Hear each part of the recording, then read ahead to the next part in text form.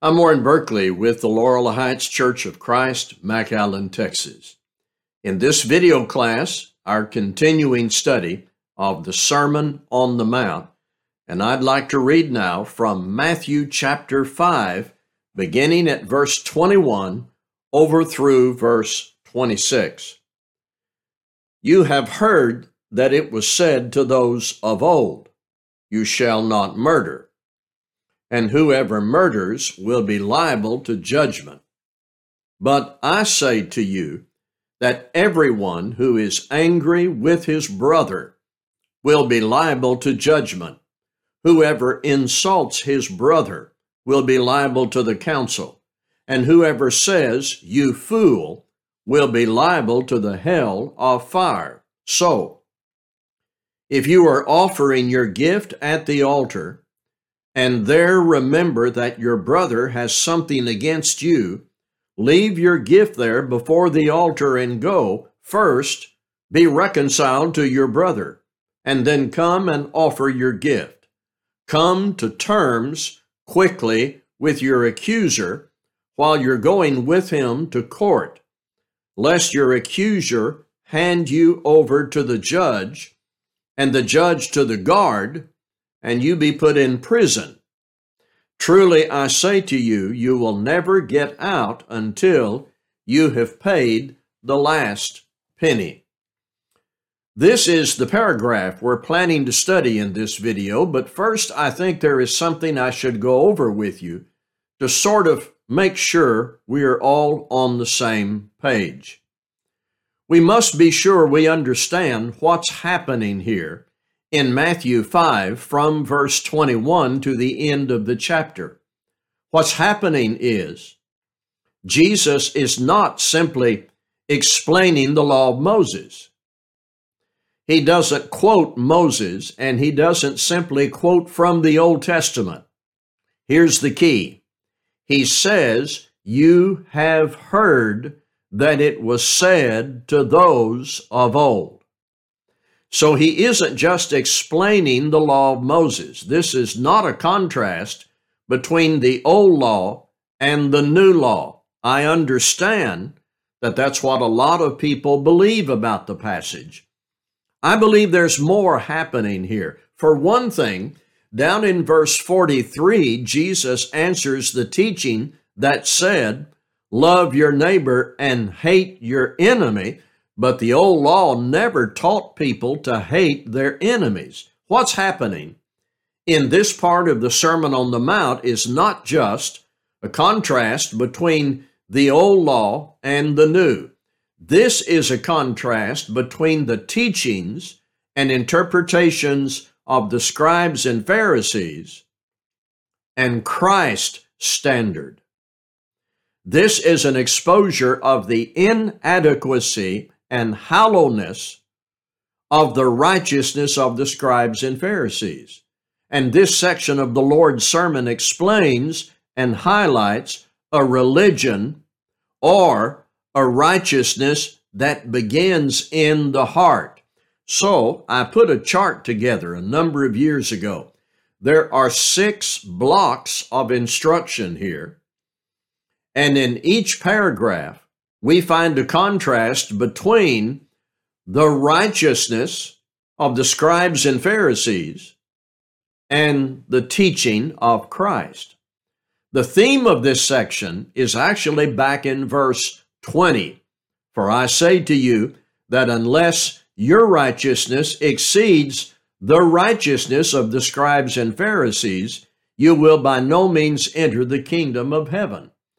The righteousness the scribes and Pharisees maintained involved those men quoting from the law of Moses, but they didn't stop there. That was just their starting place. Their emphasis was on their own interpretations, their own rituals and traditions. Jesus swept aside all that human tradition that didn't come from the Father, and all those shallow, carnal interpretations, and he told the people his law, the law in his kingdom. You see what I'm saying? All right.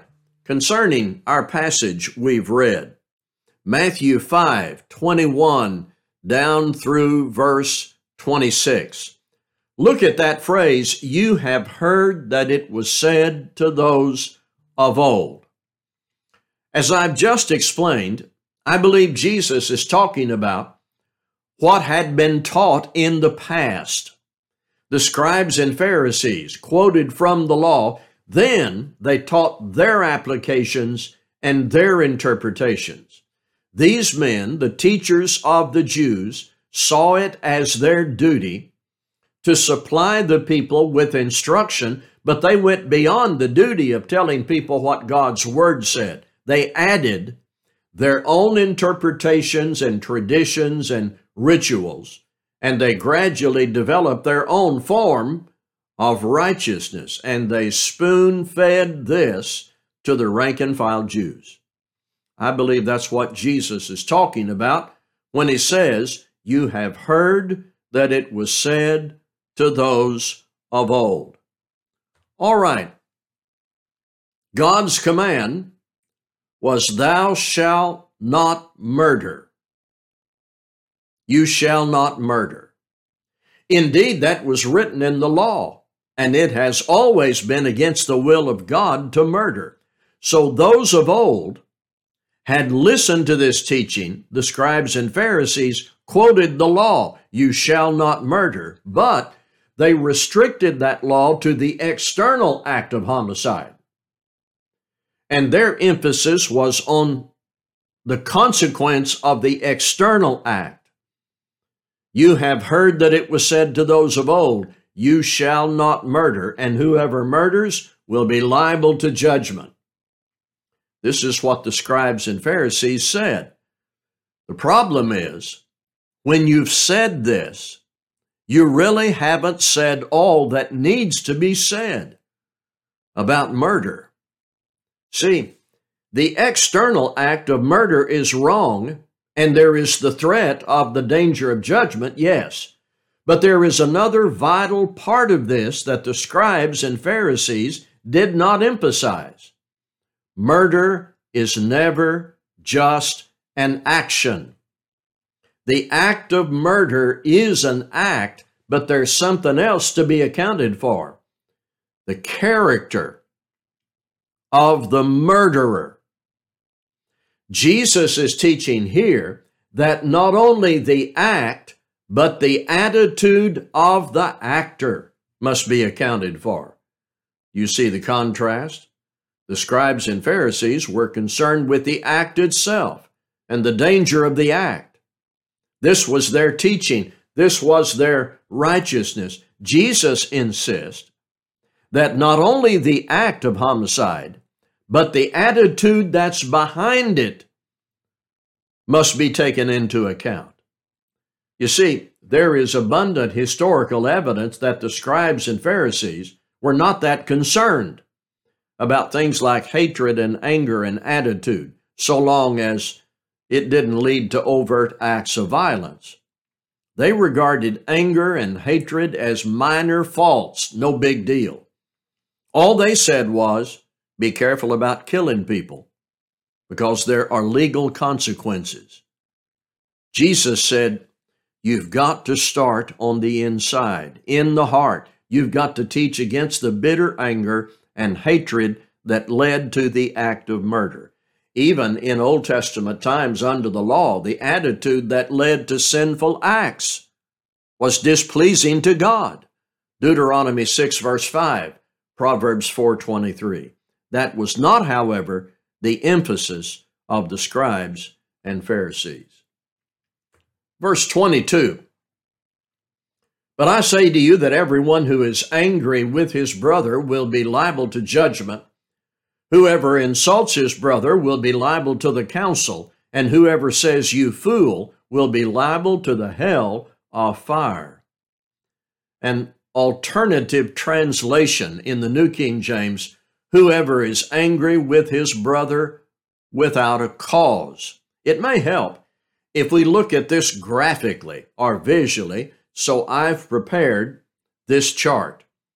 Anger without cause put you in danger of judgment. Saying raka, insult, that's in danger of the council. Then you crank that up and say, you fool, in danger of hellfire. Here's what occurs to me. The passion of anger and bitterness toward people is something that accelerates. Jesus wants people to see the process, where unjustified anger and animosity propels us into more and more trouble. There is anger with a brother without a cause that puts us in danger. Then when that anger expresses itself with an insult, raka, you are propelled into deeper trouble. Then when that anger isn't controlled and resolved, when it isn't dealt with, and you go even further and utter the insult, you fool, you have multiplied the trouble even more. You are in danger of hell fire. What I see here is, instead of just teaching against the act of murder, Jesus says we've got to deal with the anger that causes the act. We've got to realize the passion of anger, the bitterness toward people. That's something that can accelerate and get us into more and more trouble. Jesus wants us to see the inner process, the faulty attitudes that gradually lead to the act of homicide. He goes much deeper than the righteousness of the scribes and Pharisees. The strong implication here is, as stated in the Old Testament, in Proverbs 4:23, keep your heart with all diligence. I know that there is some interest in these words, and so I'll say a little about that. The reason I didn't jump right into those words is the thing to do first is to inquire what is the main point. The main point here is Jesus says what process inside leads to the outward act of murder. But we'll take a look at these words. Raka is an almost untranslatable word because it describes a tone of voice more than anything else. And there is no good English word that is the same, identical to raka. The accent is on contempt. William Barclay says, to call a man raka was to call him a brainless idiot, a silly fool, an empty-headed blunderer. It is the word of one who despises another with an arrogant contempt. So raka is just an insult given with contempt. And in the tone of voice, that contempt and hatred emerges. In the process Jesus gives in verse 22, he says that's another step into trouble. The other word is fool. Now, Jesus and the apostles use the word fool, but they were talking about moral fools. They were describing a person caught up in some form of foolishness. They were not just insulting someone out of contempt. Here, in this context, you are not describing a condition someone is in an effort to reach them or save them. You're simply insulting someone. Like we use the word moron. That was the common word when I was a boy. So murder is not only dangerous and legally wrong and takes a life, it is morally wrong, but it's not just the act, the whole process of anger inside that leads to the action. That's what Jesus is concerned about in verses 21 and 22. Jesus is going deeper than the common popular teachings of the scribes and Pharisees. So, if you are offering your gift at the altar, and there remember that your brother has something against you, leave your gift there before the altar and go. First, be reconciled to your brother, and then come and offer your gift. Come to terms quickly with your accuser while you're going with him to court, lest your accuser hand you over to the judge, and the judge to the guard, and you be put in prison. Truly I say to you, you will never get out until you have paid the last penny. Now remember what I said a moment ago. Murder is not only dangerous and legally wrong and takes a life, it is morally wrong, but not just because of the act. The whole process of anger that leads to more and more trouble and words and then contempt and then action. That's what Jesus wants us to understand. If we've got to look at the whole process and not just the external act, then what we have to do is recognize Jesus goes much deeper than the scribes and Pharisees. So, if it occurs to you that there is a problem, that your brother has something against you, don't let that anger process get started. Go directly to that brother and deal with the problem before the anger propels you both into deeper trouble. Don't let those feelings of anger mobilize. Reverse the process by dealing with the conflict honestly, candidly, courageously. The problem is anger that intensifies, animosity that accelerates, contempt that gets out of hand. So our Lord said, agree with your adversary quickly, come to terms quickly with your accuser. What would we like for this to say?